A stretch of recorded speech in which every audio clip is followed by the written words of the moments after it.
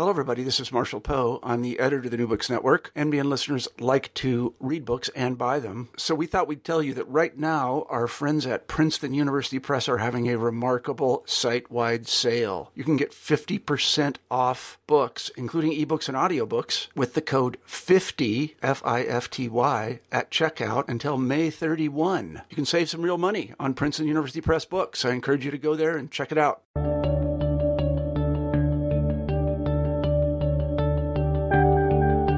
Hi, I'm James Esposito, and this is New Books in History. Welcome, and thanks for joining us. I just finished talking to Greg Jenner about his new book, A Million Years in a Day, A Curious History of Everyday Life from Stone Age to Phone Age. This book was released by St. Martin's Press in 2016. Jenner's book shows how our everyday habits and routines have roots in deep history. From the toothbrush to the mobile phone, Jenner tells the story of the unlikely actors, fortuitous accidents, and distant locations which led to our modern material world. Jenner's humorous take on the origins of the everyday is both charming and a delight to read. It was a pleasure to talk to Greg, and I hope you enjoyed the show. Today we will be speaking with Greg Jenner about his new book, A Million Years in a Day, A Curious History of Everyday Life from Stone Age to Phone Age.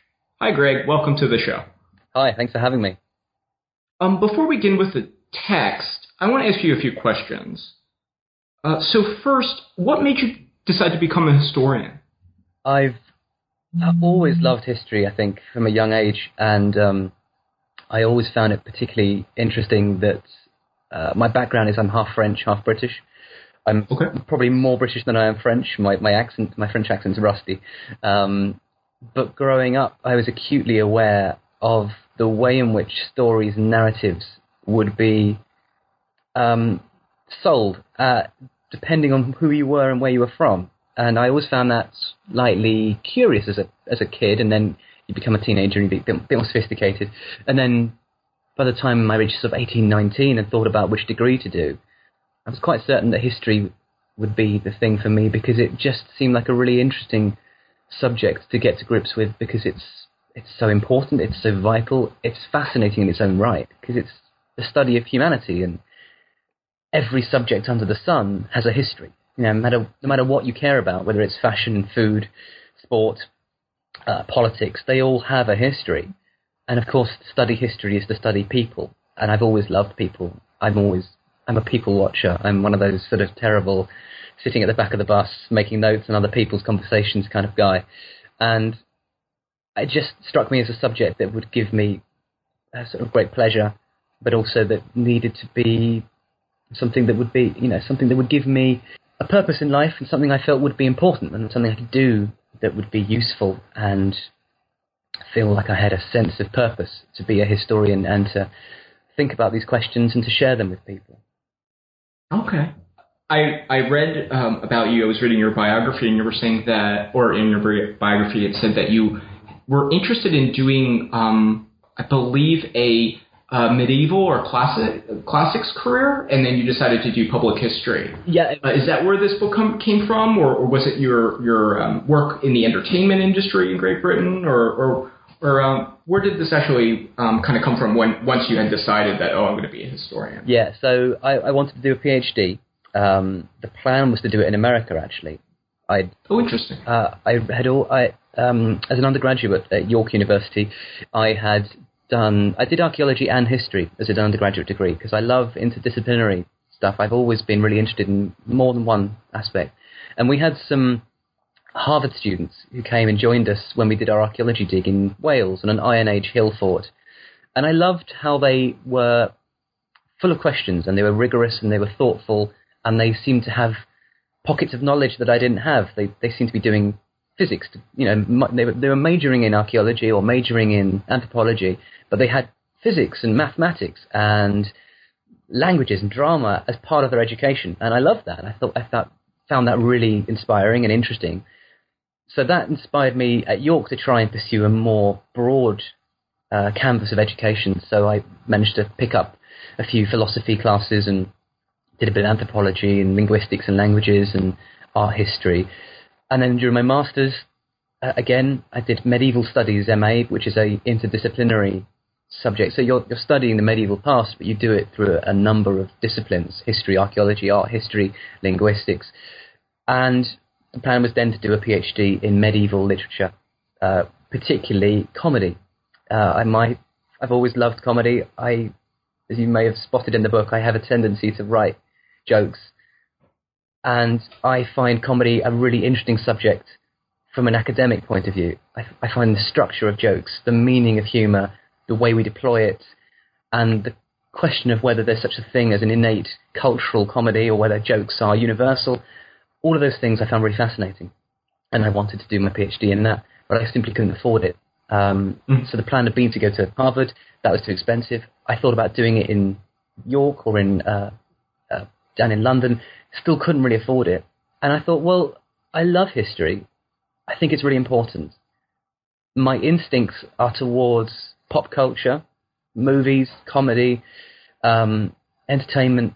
I wonder if actually I can find a purpose and find a way to be a historian that lets me celebrate these other things I love and use them as a vehicle for sharing my love of history. And so I ended up in the TV industry, making initially documentaries. This is about 12 years ago. Making documentaries. Then I went into historical dramas, which is great fun. So working in historical dramas which are based on fact, but of course you're telling stories, and you've got actors and scripts, so it's a whole other performance piece. But the thing that was most crucial for me was my role on the show Horrible Histories, which is perhaps not well known in the States, but in the UK it's a sort of huge thing. It's a comedy program for children that is factually accurate, but it's basically Monty Python for kids. Okay. Which is a really hard thing to get your head around, actually. And when I explain it to Americans and Canadians who haven't seen it, they kind of go, "What? How does that work?" So wasn't Terry Gilliam a historian? I believe there were some historians on the Python, so that makes sense to me. And you're absolutely. And actually, my master's thesis was on medieval depictions of King Arthur in cinema, and I focused on Holy Grail and Monty Python, because I was really interested in the way in which the medieval age is constructed through entertainment narratives and how we think about the past and how we use entertainment to try and structure notions of the past, particularly the medieval era. And so, yeah, I was absolutely reading Python critically, having a lovely time. And several of the Pythons were historians, most notably Terry Jones, who still to this day writes history books. So Horrible Histories gave me the platform. I've done that for 8 years. I'm still doing it now. And it's a factually accurate sketch comedy show for 7 to 11-year-olds. But it crossed over and it became a cult classic for adults as well. And they're all on YouTube, and we've won an amazing number of international awards, which is incredibly exciting, and I'm so proud of it. But the thing that I'm most proud of is that children are falling in love with history because of the show I make. And so having achieved that, having made history accessible for 7-year-olds, I suddenly realized, well, maybe I need to be doing that for adults as well. Because actually, perhaps comedy can be deployed for adults. Perhaps there's more ways of engaging with adult audiences other than the conventional history documentary or the conventional history book, which I love, of course, but not everyone does. So the idea for the book came about from the success of using comedy as a vehicle for delivering factual information about the past. And I thought, right, how can I make a book that is fun, accessible, factually rigorous, and accessible to a wide range of people?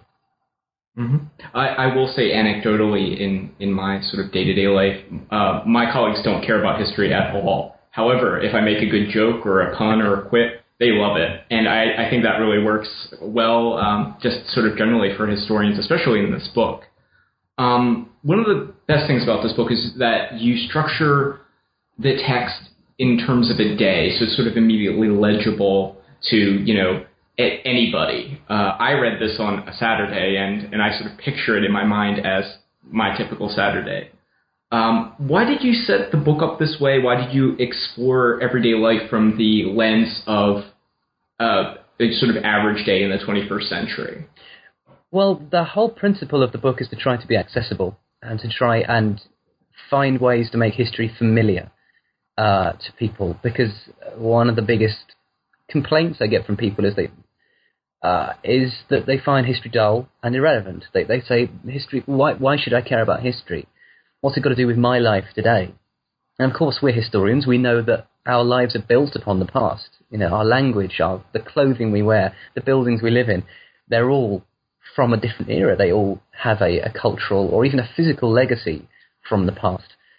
So I realized that actually what I needed to do was find not just a way of making the book sort of interesting and, light and bubbly, but actually to give the book an architecture, a structure that would be immediately familiar to anyone who read it. And so I thought, well, what are we familiar with? And actually, you take a day, and we all start our day the same way. We all wake up in bed, probably with the alarm clock going off next to us, and we sort of smash it with our anger.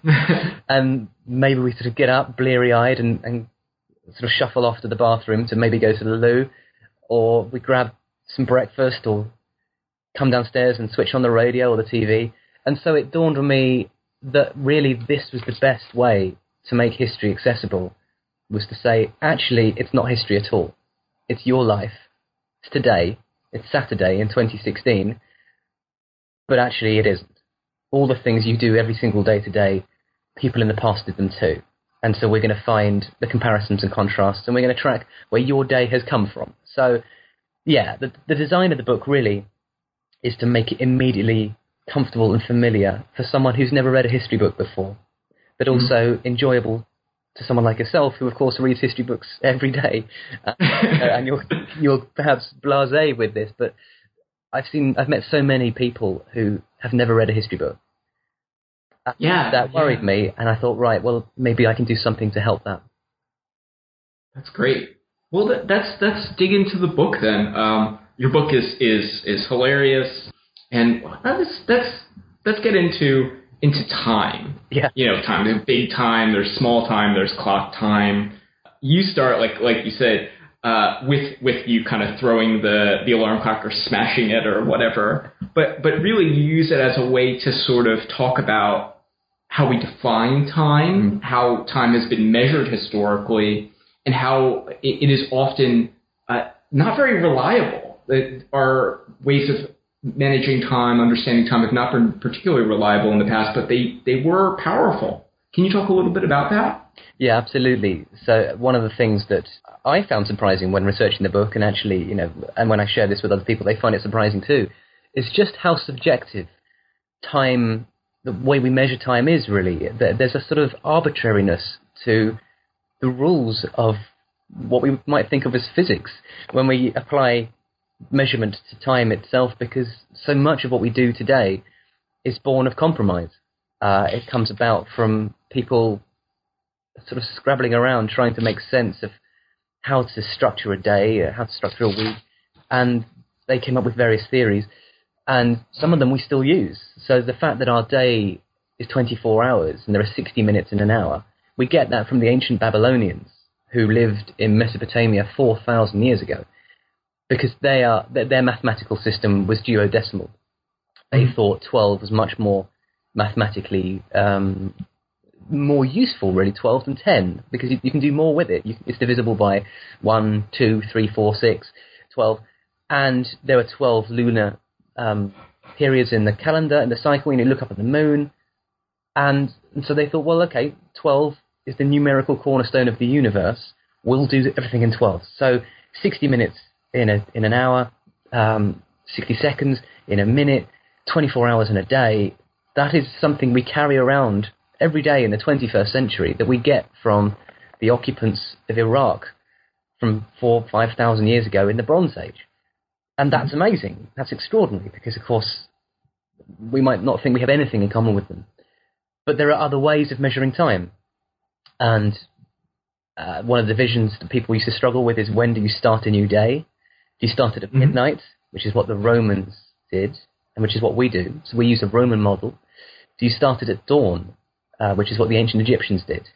Do you start it at dusk, when the sun goes down, which is what Jews do? Orthodox Jews still do that, and it's what the ancient Celts did.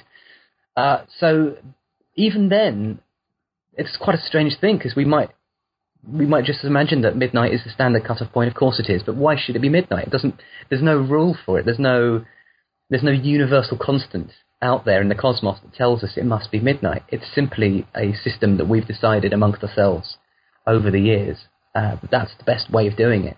And there were lots of arguments. And in the 18th century in France, there was an attempt to change that.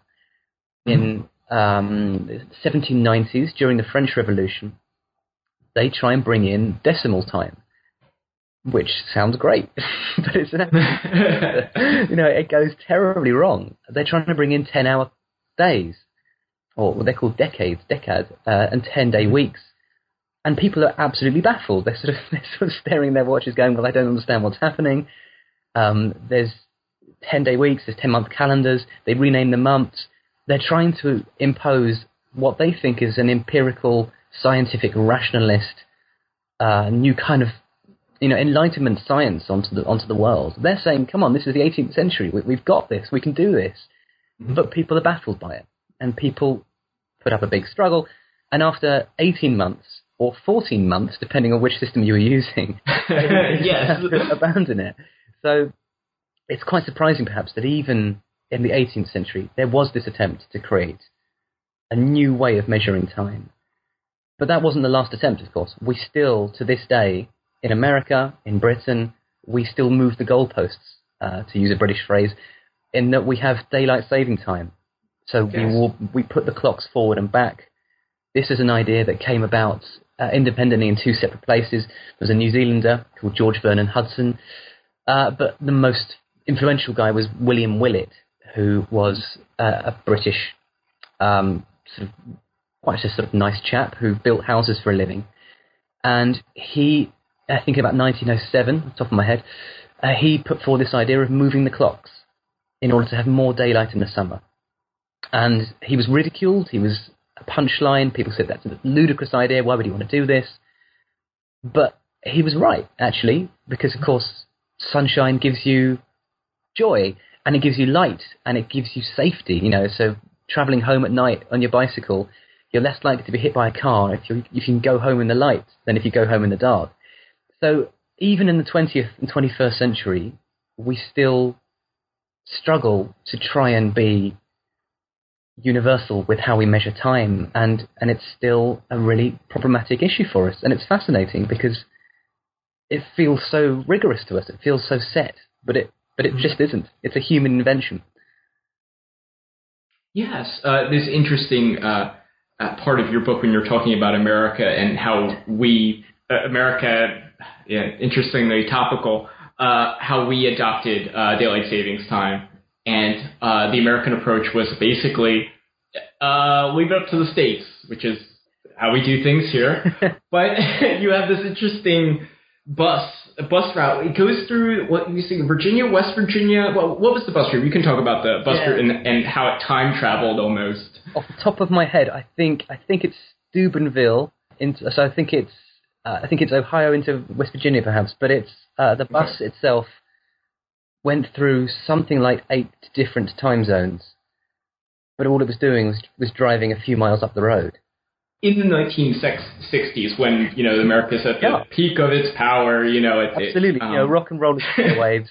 You've got US TV networks are putting out sitcoms. Everyone is sitting down watching brand new technologies like television, and yet a bus traveling a few miles from one state to the other state is entering into multiple time zones and exiting them in a space of a few minutes, because the federal system allowed different towns, cities, and states to choose which time zone they would be in. And they chose them on kind of arbitrary local reasons. And they sort of said, well, we want to be an hour ahead, but the next state would say, well, we don't. We're quite happy over here. So there's this sort of chaotic system, which is a nightmare for the TV schedulers, or schedulers, I think you say in America. It's a nightmare for airlines. It's a nightmare for Greyhound buses, and for even people in their cars. They're trying to get through rush hour traffic, and if you cross state lines, you'd hit more rush hour traffic because they'd be an hour behind. And so, sure. So there's just sort of this problem of wherever you go, people would be on a different time to you. You might have two shops in the same street that are on different times. You could go to the bank, knock on the door, it'll be locked, and next door would be open. So America had this amazing problem with time. It was called the worst timekeeper in the world by the chief scientist of the U.S. Admiralty, I think, or the Naval Observatory.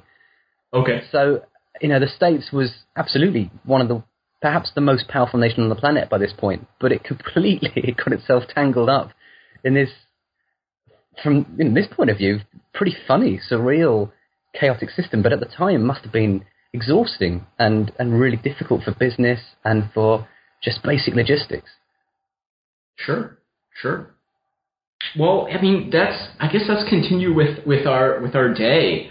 And interestingly, the neest place you go in your day is to the bathroom. Yeah, and I knew we were going to talk about the loo and talk about just the latrine and the various words and terms we have for going to the bathroom and where it comes from and how culturally these things change over time. Yes. What I was trying to get to grips with quite early on in the book, and it's particularly in this chapter, is just to sort of say that the language we use today, the words we use, they can be used quite interchangeably sometimes. We throw them around, and we're quite happy with our thesaurus and our synonyms to, use different words for the same thing. But of course, a lot of words had specific meanings in the past. They really meant something cultural or class-based. And so in Britain, we have many, many, many words for toilets, and some of them are vulgar, like the shitter, and some of them are really quite sort of euphemistic, like the water closet, which water closet could be anything. That could be in the kitchen, the water closet. But we have a lot of ones which are common here. We'd say the lavatory, the loo, the toilet are probably the three most common. I guess in the States, you guys say the restroom a lot. The bathroom, yes. Which we don't say here because that feels oddly euphemistic, because we don't rest in the restroom. We get in, do our business, get out. This is true. And so there's sort of interesting linguistic history there as to what does loo mean, where does that come from? And I try to get into that in the book, but actually we don't know. It's possibly French. It might be linked to the French word lieu, meaning place, and in the 18th century, the French, who were really the pioneers of flushing toilets, they called their toilets les lieux à l'anglaise, the places of the English, which is kind of an insult. They're basically saying that small room where you do dirty business and it stinks. Yeah, it's the English room. So they're saying English people smell. But maybe they shortened it to lieu. We don't know. The problem is that the first use of loo only turns up in the 1920s in English. Written. Okay. So really hard to prove, and it might be a brand name for a company called Waterloo Systems. I guess you guys would say maybe going to the John. Yeah, but I think that's kind of sort of drawn down as well. Yeah, I think it is bathroom really. Yeah, and we have here also Thomas Crapper was one of our great plumbers and engineers, and he's kind of been. I think people assume that the toilet's named after him, but it isn't actually. It's a really old word, crap. It's a medieval word. He was just named Crapper. It was just a pure coincidence that he ended up as a toilet engineer. So, there's sort of lots of fun to be had there with trying to track down where these words come from. But yeah, the fun thing about the toilet chapter was that I'm fairly frank with some of my discussions, and my use of language is perhaps a little bit more fruity than you might expect in a history book. I was trying to be deliberately a little bit provocative, but actually to kind of demystify it a bit. Here in Britain, and maybe in the States, we struggle to talk about bodily functions. We don't talk about toilets very much. We don't talk about that kind of privacy. And yet, of course, what could be more human? What is more essential than the need for hygiene, the need to evacuate your body of defecation and urination? If you don't do it, you die. And the history of humanity, and there have been 108 billion people since the dawn of time, every single one of those people went to the loo. So I sort of thought it's quite important, really, to get to grips with this and to be, a little bit frank, perhaps, but to say, okay, come on, history of toilets is really interesting. Let's get into this. Yeah, there's a part, I believe, I've repeated this several times, is that I believe Queen Elizabeth I's godson invented the first flush toilet in England. Yeah. Yeah. And she didn't like him very much. To talk about this is a very interesting part of the chapter, actually. Yeah, he's a cool guy. He's called Sir John Harrington, and he was the godson of Queen Elizabeth I, who is obviously this great queen in English history who reigned for a long time, from 1558 to 1603. So she's sort of she's kind of like our Washington or Jefferson in some regards. You know, she's this great servant of the nation. And she had this godson who invented the flushing toilet, which he nicknamed the Jakes, which is a bit like the name Ajax, which is the sort of ancient classical character from Homer, but it's also a pun. Jakes is a Tudor word for a toilet. But he kind of got exiled, well, not quite exiled, but banished from court because he kept writing these smutty poems that were pretty, quite offensive. But he's been slightly wronged by history, because he's quite cool. When you read his stuff, you realise that he was really interested in public sanitation and hygiene and health. He was worried about the source of disease. He was worried about people, defecating in the street. And he thought that this was a pretty sensible solution. So he was kind of a sanitation campaigner way back in the late 16th century. But because he was banished from court, he didn't have any influence, and so his idea for a flushing toilet never caught on. The other thing he also invented was the toilet book. He wanted his book to hang from a chain next to the toilet so you could read it on the loo. So when you go to the loo now and you pick up a magazine or maybe a Sports Illustrated, or you flick through a book you've been sort of browsing through, that was his invention 400 years ago. But unfortunately, he sort of got forgotten by history and has only been rediscovered recently. And in terms of the flushing toilet, it actually really is the French in the 18th century, the late 17th, early 18th century, who kind of reinvent the flushing toilet.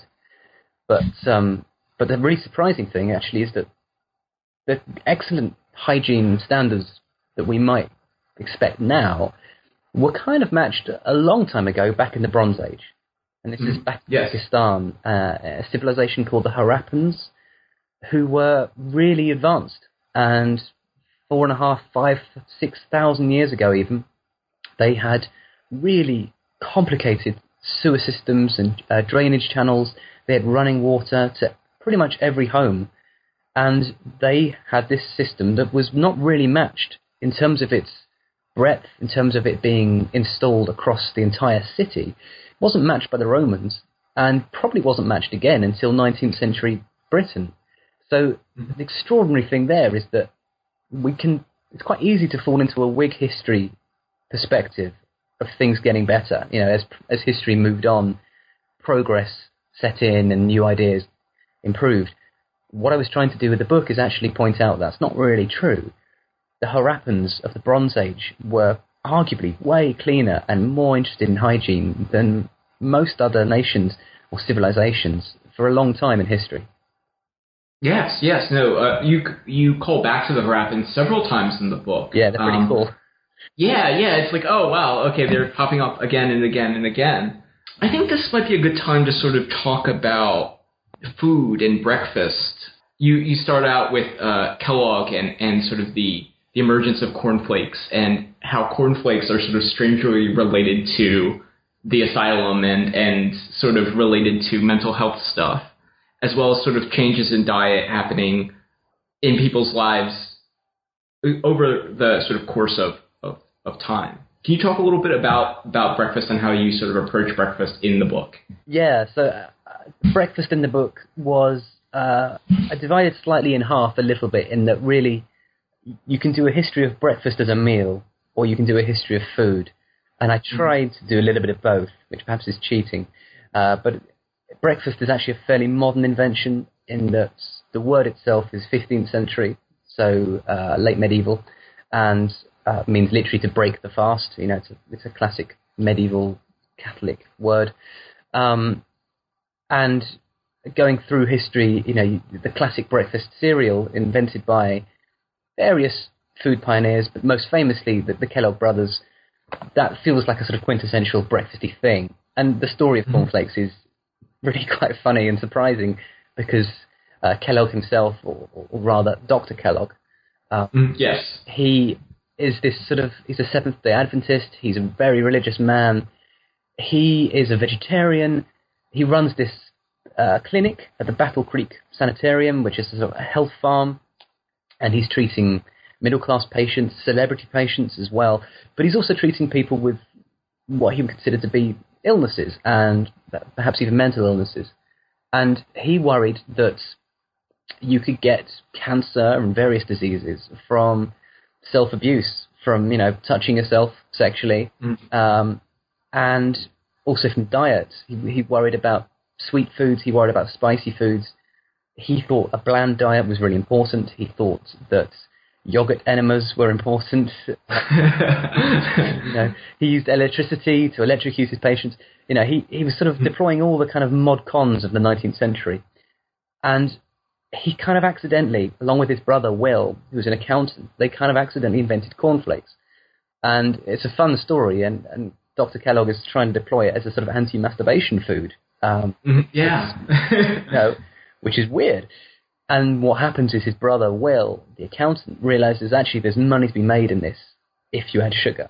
And of course, for Dr. Kellogg, that's a big no-no because sugar causes sexy thoughts and, it gives rise to all these problems that he's worried about. So it kind of breaks their relationship. There's quite a complicated falling out between the two men, and you can see it in the business and legal records between them. And eventually they go their separate ways. And so the modern Kellogg's company is actually it's Will's company rather than Dr. Kellogg. So that's a sort of funny story and surprising. But also, I was looking just at the history of food and looking at the foods we tend to think of as breakfast foods. So, with your cornflakes, you have milk. The history of milk consumption's surprising, actually. Only 30% of the world's population can drink milk. And it's only been drunk for about 6,500, 7,000 years.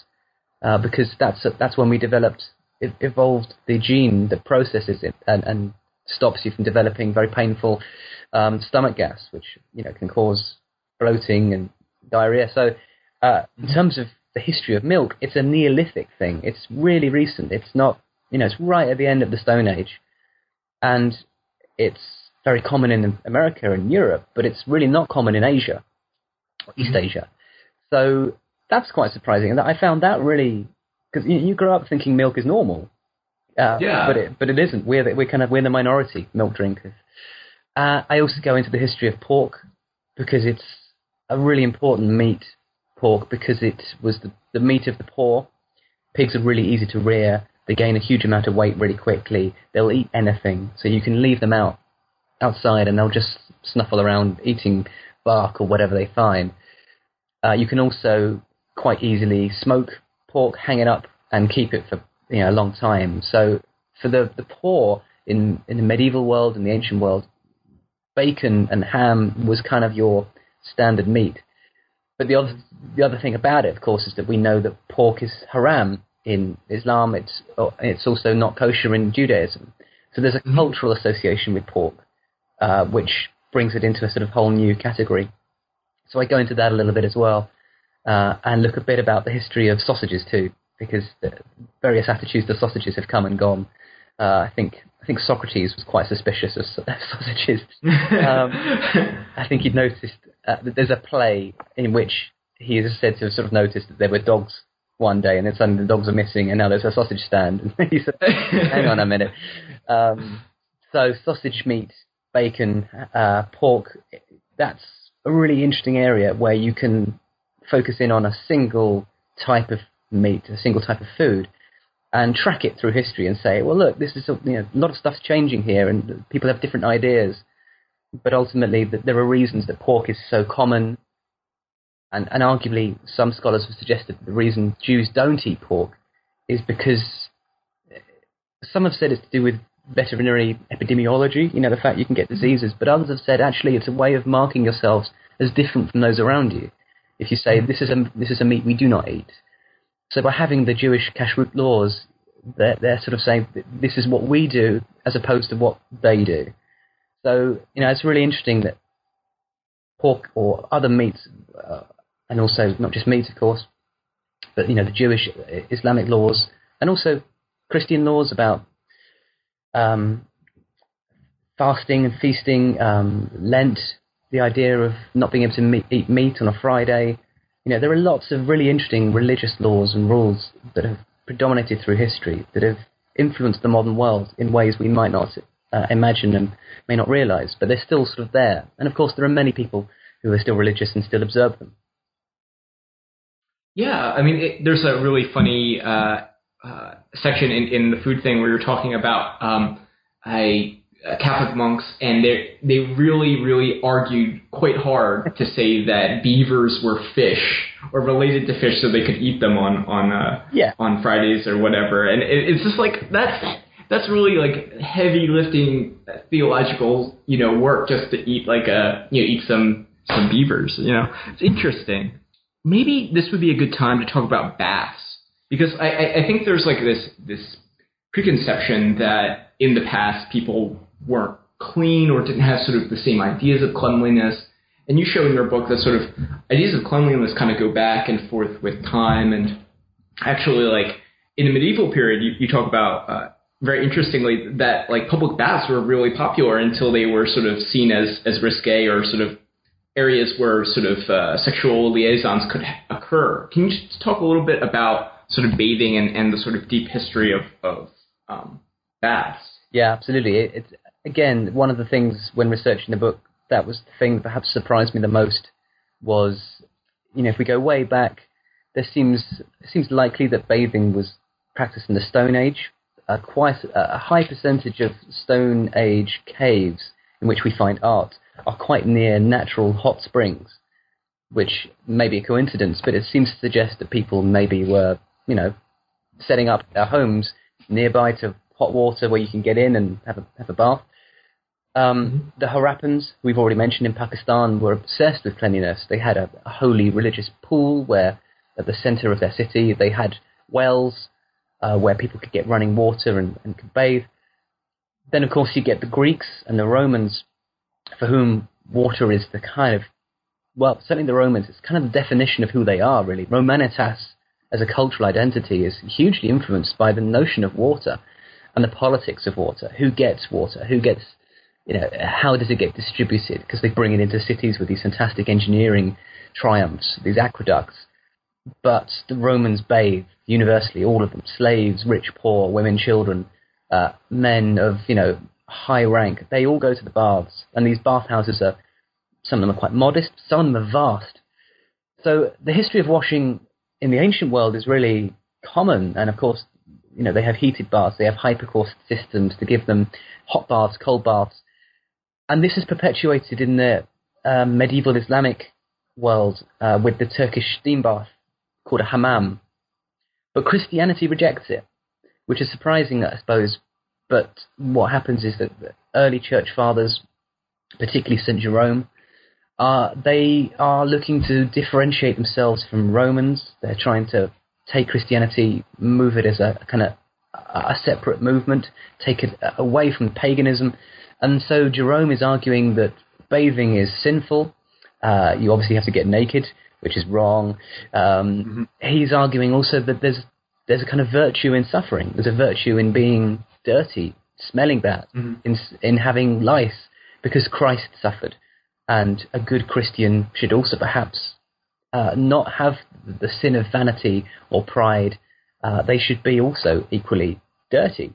And so this idea of what's called alousia kicks in, which is a Greek word meaning sacred grime.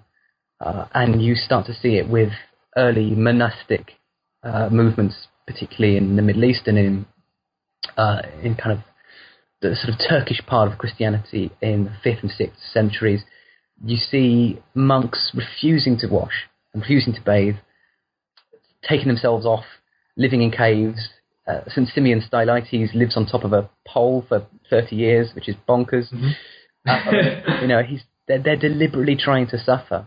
And even when you get monastic codes of St. Benedict or some of the other sort of influential fathers, they're they're really saying, look, if you've got to wash, maybe do it, a couple of times a year, I guess. Wash your hands, wash your face, wash your feet. But the body really is not being washed. But what's interesting is that you then see in the Middle Ages, ordinary people are washing a lot. It comes back through via the Crusades. It comes back into Western Europe. These public bathhouses you mentioned quite quickly develop a reputation. They're known as stews, and there is a sort of belief that maybe there are prostitutes working in them. You can go with your wife or your husband. There is a sort of married couples section, but there's a lot of nudity. There is definitely a sense that people are enjoying the bubbles and enjoying a little bit more than just getting clean. And then what happens is the plague turns up, and there is sort of these quarantine measures and public health, and so they're shut down. They're shut down for moral reasons. They're shut down for plague reasons, and so you sort of get this seesawing back and forth.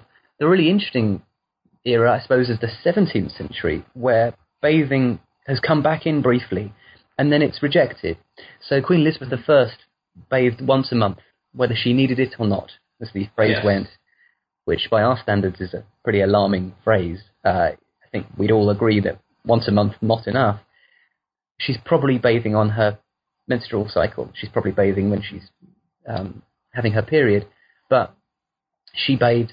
Mary Queen of Scots bathes. Mary Queen of Scots' son does not bathe. James I, who is James VI of Scotland and who's nearly blown up by Guy Fawkes, he washes his fingers in a bowl of water, and that's it. He instead chooses to change his shirt frequently. So there's a thing in the 17th century called the Linen Revolution, where everyone is wearing linen shirts as a form of underwear, and they change their shirt a lot, 2 or 3 times a day, but you don't wash beneath the body. What you do instead is you dab yourself with oil rags, lavender rags, rosemary, perfumes. So you're not really washing. What you're doing is sort of kind of deodorizing, I guess. You're spraying yourself with nature's version of body spray. And the reason this kicks in is that 17th century medical thinkers argue that plague can get into the body through the pores of the skin, and that dirt clogs that up, stops it happening. So there's this sort of belief that by washing, you're endangering yourself. And so Francis Bacon, one of the great empirical thinkers of the late 16th century, early 17th century, who's this brilliant polymath, he comes up with the idea of a 26-hour safety bath, where if you want to bathe, you have to be kind of creosoted like a garden fence. He covers you in sort of oils and cumin and various herbs and spices, wraps you in bandages, and you have to sit there for 26 hours like you've been baked, like a marinated chicken or something. And this is a sort of preventative measure because baths are dangerous. And so that to us is kind of bizarre, because washing, of course, is not dangerous. Washing, the opposite, is dangerous, surely. But throughout history, people have had different attitudes to what is hygiene, what is cleanliness. And in modern India, if you go to certain parts of rural modern India, if you touch an untouchable, who's a member of the lowest caste system, then the cure for that is to gargle the urine and excrement of a cow, which to us, perhaps in America or Britain, that sounds way worse than touching a human. But in Hinduism, the cow is sacred. So the notion of cleanliness can often be influenced by cultural ideas, religious ideas. There's no germ theory until the 1860s and 70s. So prior to that, notions of clean are dependent on more than just what is dirt and what isn't dirt. There's also religious attitudes towards it. So it's surprising and interesting how much history has ebbed and flowed back and forth between really very clean, like the Harappans, and then someone like Louis XIV of France, who lived in gorgeous splendor at Versailles, but who never bathed. No. I believe in the book that you said that occasionally he would wash his hands in wine or something. Yeah. Some sort of, splendor, but not really what we would consider, true hygiene. No, people are washing their hands, they're washing their face if they have to, but the body remains unwashed. In fact, Louis's grandfather, I think it is, or maybe even his father, no, it's his father, Louis XIII, says, "I take after my father. I smell of armpits." And he said that, that's, Louis XIII is happy to say that. And there's no shame in that. He smells of what a body should smell like. And that's a really interesting thing that I sort of touch on very briefly in the book, is that chimpanzees rub themselves down with flowers and fruit to give themselves a sort of a more fragrant smell. So humans have been doing that for a long time. We've been mirroring chimps in some ways. So it's sort of a normal practice, but there have been many different cultural attitudes towards what is clean and what isn't clean. Yeah, I mean, just going on that, there's a part towards the end of the book where you're talking about oral hygiene and brushing your teeth. Yeah. And it's one of the best chapters, I think. Could you just talk about how even in ancient Egypt there were sort of measures to drill out cavities and to at least manage the pain of having problems with your teeth, and how almost in every civilization there is some sort of effort to clean one's mouth, even if it isn't by our standards, hygienically adequate. Can you talk about some of the ways civilizations have sort of dealt with this issue? Yeah, well, the thing that I found really interesting was that dentistry goes back to the Stone Age. The earliest evidence for drilling is 9,000 years ago, again in Pakistan, and the oldest fillings were beeswax fillings put into cavities about 7,500 years ago in Slovenia. So that was really, for me, an eye-opening moment. You think, oh my word, that's so long ago. This is people, just about moving into farming and agriculture, but they're kind of, only just about getting out of living in temporary shelters and huts. They're only 5,000 years away from living in caves. And yet people are drilling into their teeth. They're doing basic dentistry. So that set me up by thinking, okay, here we've got a really interesting story, actually. Brushing the teeth, not in any way a modern thing. And so I started tracking it back, and as you say, the Egyptians had various remedies for trying to clean your teeth. Ancient India as well, they use a stick called, I think it's called Dantakashta. And in ancient China, also lots of various techniques for rubbing the teeth with rags. They have dentists. The oldest named dentist in history is a man called Hezi Ra, who was an ancient Egyptian dentist from about 4,000 years ago. And there are kind of different attitudes to surgery. So the Egyptians didn't really do dental surgery, but they did have orthodontics, which is really surprising. Okay. So they did. Yeah, they tied teeth together with gold thread. They did have fake teeth. But there's a recent survey done by Manchester University that found that a huge percentage of ancient Egyptian mummies, when you look at them with sort of modern techniques, have real problems with their teeth. Really, really painful, perhaps even life-threatening dental disease. So it's been a real problem throughout history. Ötzi the Iceman, who you may have heard of, died in the Ötztal Alps about, 6,000 years ago, maybe 5,500 years ago. He had really bad teeth. He was killed with an arrow in the back, so obviously that's what got him. His teeth were really smashed up, and that could have been from a punch-up. He could have been, attacked by someone, but also the way people made bread back then with quernstones, you'd get little bits of grit in your bread and it would break your teeth. And there are natural acids, of course, in sugar and starches that break down the enamel.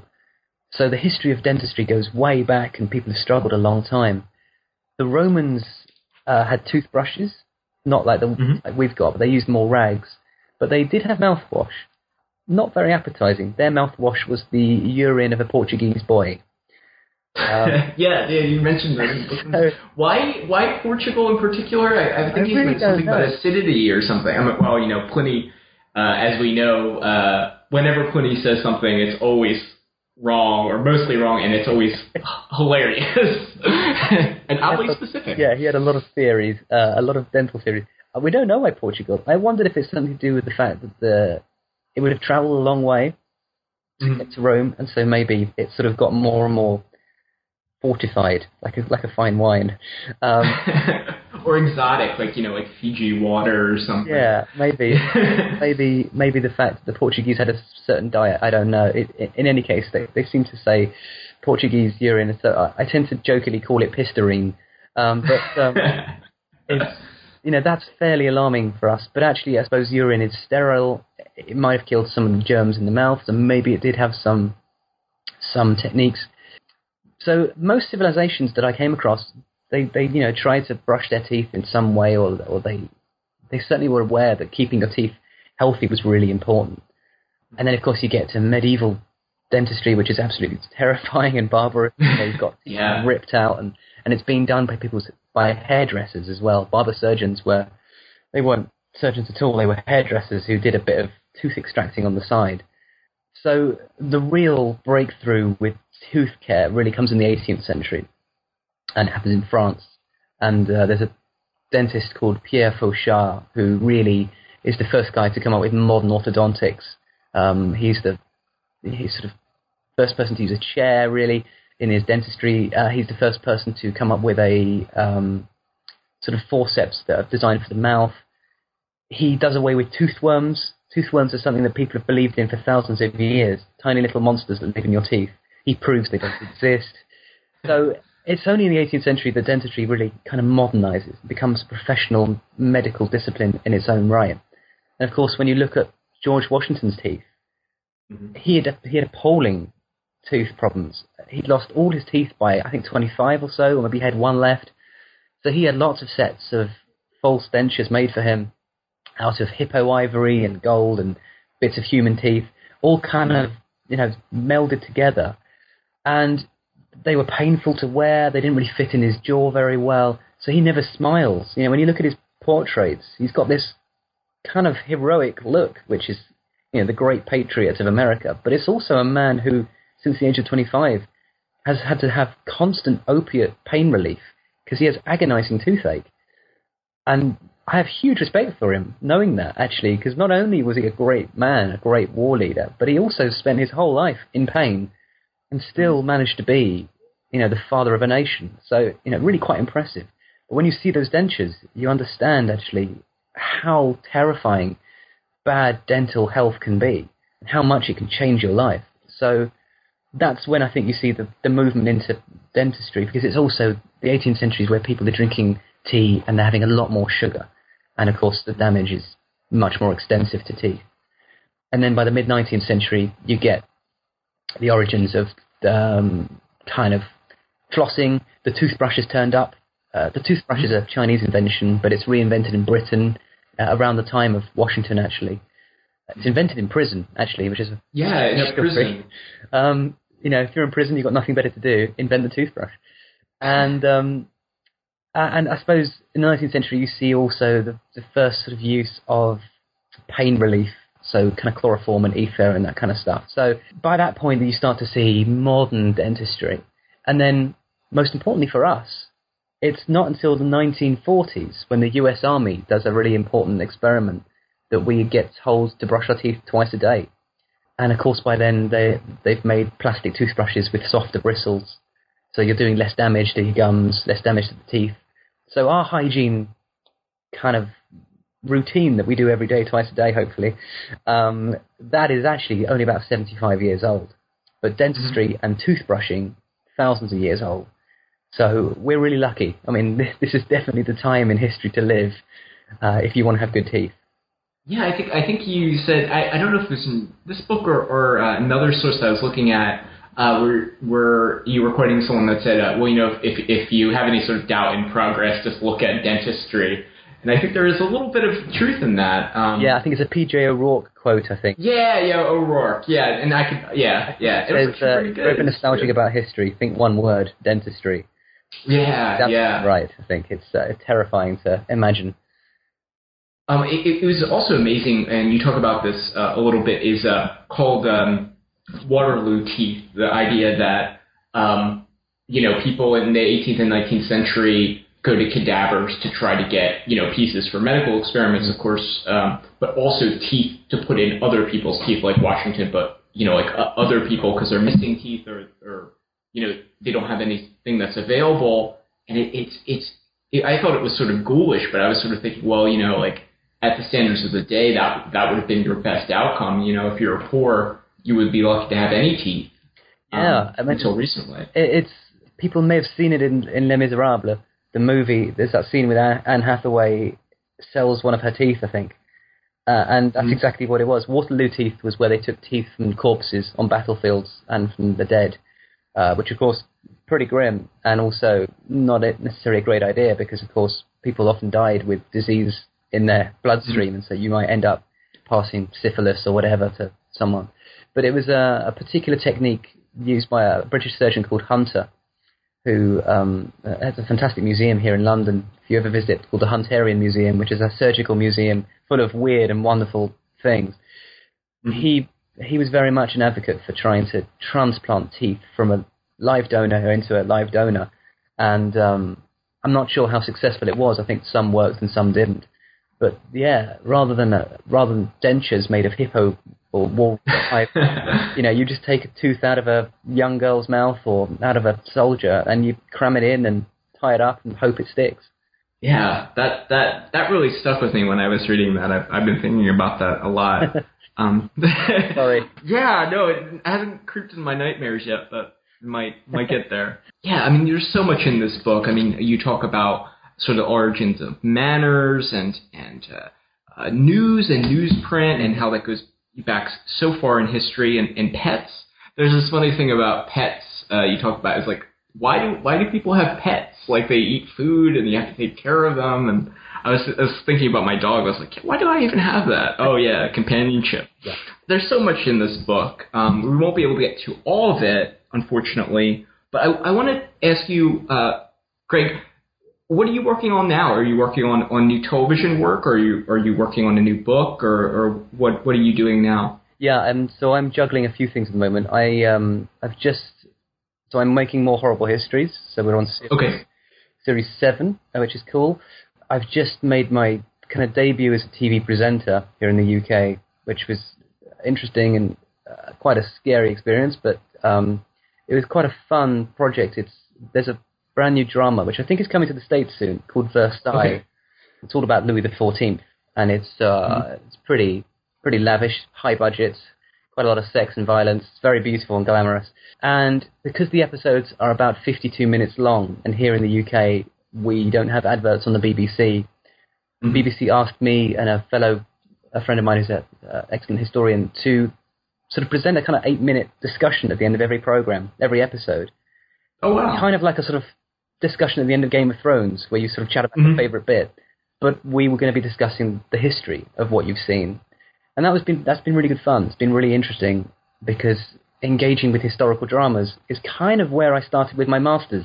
I was talking earlier on about Monty Python and pop culture and the fact that ultimately many of us access history through Downton Abbey or through movies, through Braveheart. We don't necessarily go to historians or documentaries even. Most of us will probably come across a story because Hollywood's done a film about it, or there's a great new HBO drama about it. And so it felt like a really good opportunity to engage with the drama critically, without ruining the drama, without saying this is all rubbish, but actually say, hey, look, I'm glad you've enjoyed it. Actually, some of this stuff is true, and some of this stuff not so much, and this thing is debated. So that was really fun. And then I'm also working on my next book, which I'm really enjoying, although it's a lot of work, so it's a bit scary. But my next book is on the history of celebrity. Okay, that's good. And the current working title is Dead Famous. Okay. So it's sort of a kind of really quite a new discipline that has kicked up about 10 years ago in academia. A really cool thing, because obviously celebrity studies has been going on for years, because celebrity is a big thing, but until about 10 years ago, or even less than that, most sociologists will tell you celebrity was invented in the 20th century. Yes. And it's just not true. It's, it goes way back. Certainly to the 18th century is where most sociologists and historians would put it now. But there are elements of it back in ancient Rome. There are elements in ancient Greece. You see it with the way that saints were venerated in the Middle Ages. People would queue by their thousands to take a relic of someone. It's sort of, there are elements of that kind of modern Justin Bieber worship that you see with St. Clair or St. Sebastian back in the 11th, 13th century or whatever. It's really fascinating and interesting. So what I'm trying to do in the book, which again I'm trying to make fairly light-hearted and accessible, is engage with some of the kind of highbrow academic sociology, the theory of celebrity, which is fascinating and really interesting. You know, why do we have celebrities? What is celebrity? How does it work? What are the mechanisms? But I'm also trying to find ways of enjoying and having fun with the idea of, actually, there are kind of precedents for all these people we know, and while we may think that Elvis kind of invented it, or Clara Bow in the 1920s, the huge Hollywood stars of the early silent era, actually, Lord Byron was really, really famous. Charles Dickens was mega famous, and there were people in the 18th century or even earlier whose name wasn't just known, but there were souvenirs made about them. There was merchandise. You could buy clothing, and it's not just people. There's Clara the Rhino, who toured Europe in the 18th century. She was a rhino, and she toured Europe like she was Bon Jovi. She went from town to town to town, and people were obsessed with her. And they turned up in their thousands, and they wore rhino horns on their hats, and they wore rhino clothes, and it was genuinely like a celebrity had come to town, except this celebrity weighed 3/4 of a ton and ate, a lot of hay. So I'm trying to sort of have some fun with it. I mean, it's a huge amount of work, and the deadline is a couple of years away, so it's not going to be out anytime soon. But as ever, as a historian, I think it's my job to try and engage the public, to make them think and enjoy history as a subject, but also to meet them where they are. I think it's quite easy to sort of stand and shout and say, hey, it's really important that we all know about constitutional reforms in the 1780s. But most people will be like, well, is it important? I'd rather watch, telly. I'd rather go see a movie. So I think as a historian, sometimes if you're trying to do public history, sometimes you have to go to people, go find what they're interested in, go and say, okay, what are you really into right now? And as far as I can tell, celebrity culture seems to be the most pervasive, dominant, powerful movement at the moment. I mean, it's hugely influencing our politics. Donald Trump is a celebrity politician.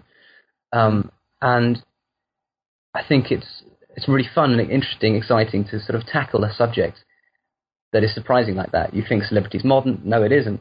But I also think it has a kind of, hopefully a virtue to it as well, where what I'm doing is hopefully shortening the distance between now and then, and getting people to think critically about the fact that there's nothing new under the sun.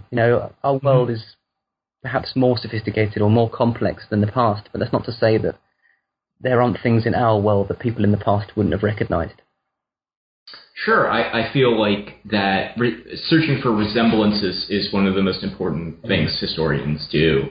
Things might not often be one-to-one, but they can really look very similar, like with Donald Trump, like you were saying. Like that's something maybe Suetonius was around today. I'm sure he would write a very, very good, juicy, scandalous biography of him, Also Hillary, and also Bernie. Yeah. Absolutely. If Tacitus were here, or Suetonius, or any of those sort of classic rumor-mongering Roman historians who loved a bit of juicy gossip, they would have a heyday with it, because modern politics is so much about personality, it's so much about sound bites, about the look, about repeating those kind of phrases, and I think it's very Roman in many ways. The word candidate is a Roman word. It means someone who wore a white toga, candida, and I think there are so many things we can take from the ancient world and then go, hang on a minute, that feels really familiar. One of my favorite facts in the book that very few people pick up on, but I just think it's quite interesting, was that the ancient Greeks, and I should say here, I'm a teetotaler, I don't drink alcohol, simply because I'm boring. It's not, I haven't had any, I'm not recovering or anything, I stopped when I was 19, I just couldn't be bothered. But one of the ancient things that the Greeks thought really was that they thought a politician should be a little bit drunk when giving a speech, so that they couldn't lie, because the Greeks and Romans believed that wine was the mirror to the truth. In vino veritas is the sort of, in wine there is the truth. So they Demosthenes was a great orator who was a teetotaler like me, and they mocked him as a water drinker, and they said, don't trust this guy. And I quite like the idea that actually politicians should be a little bit tipsy when they speak, so that they kind of have... Well, isn't there still a bar in Parliament, or just around the block from Parliament? There are lots. Yeah. There are something like 7 or 8.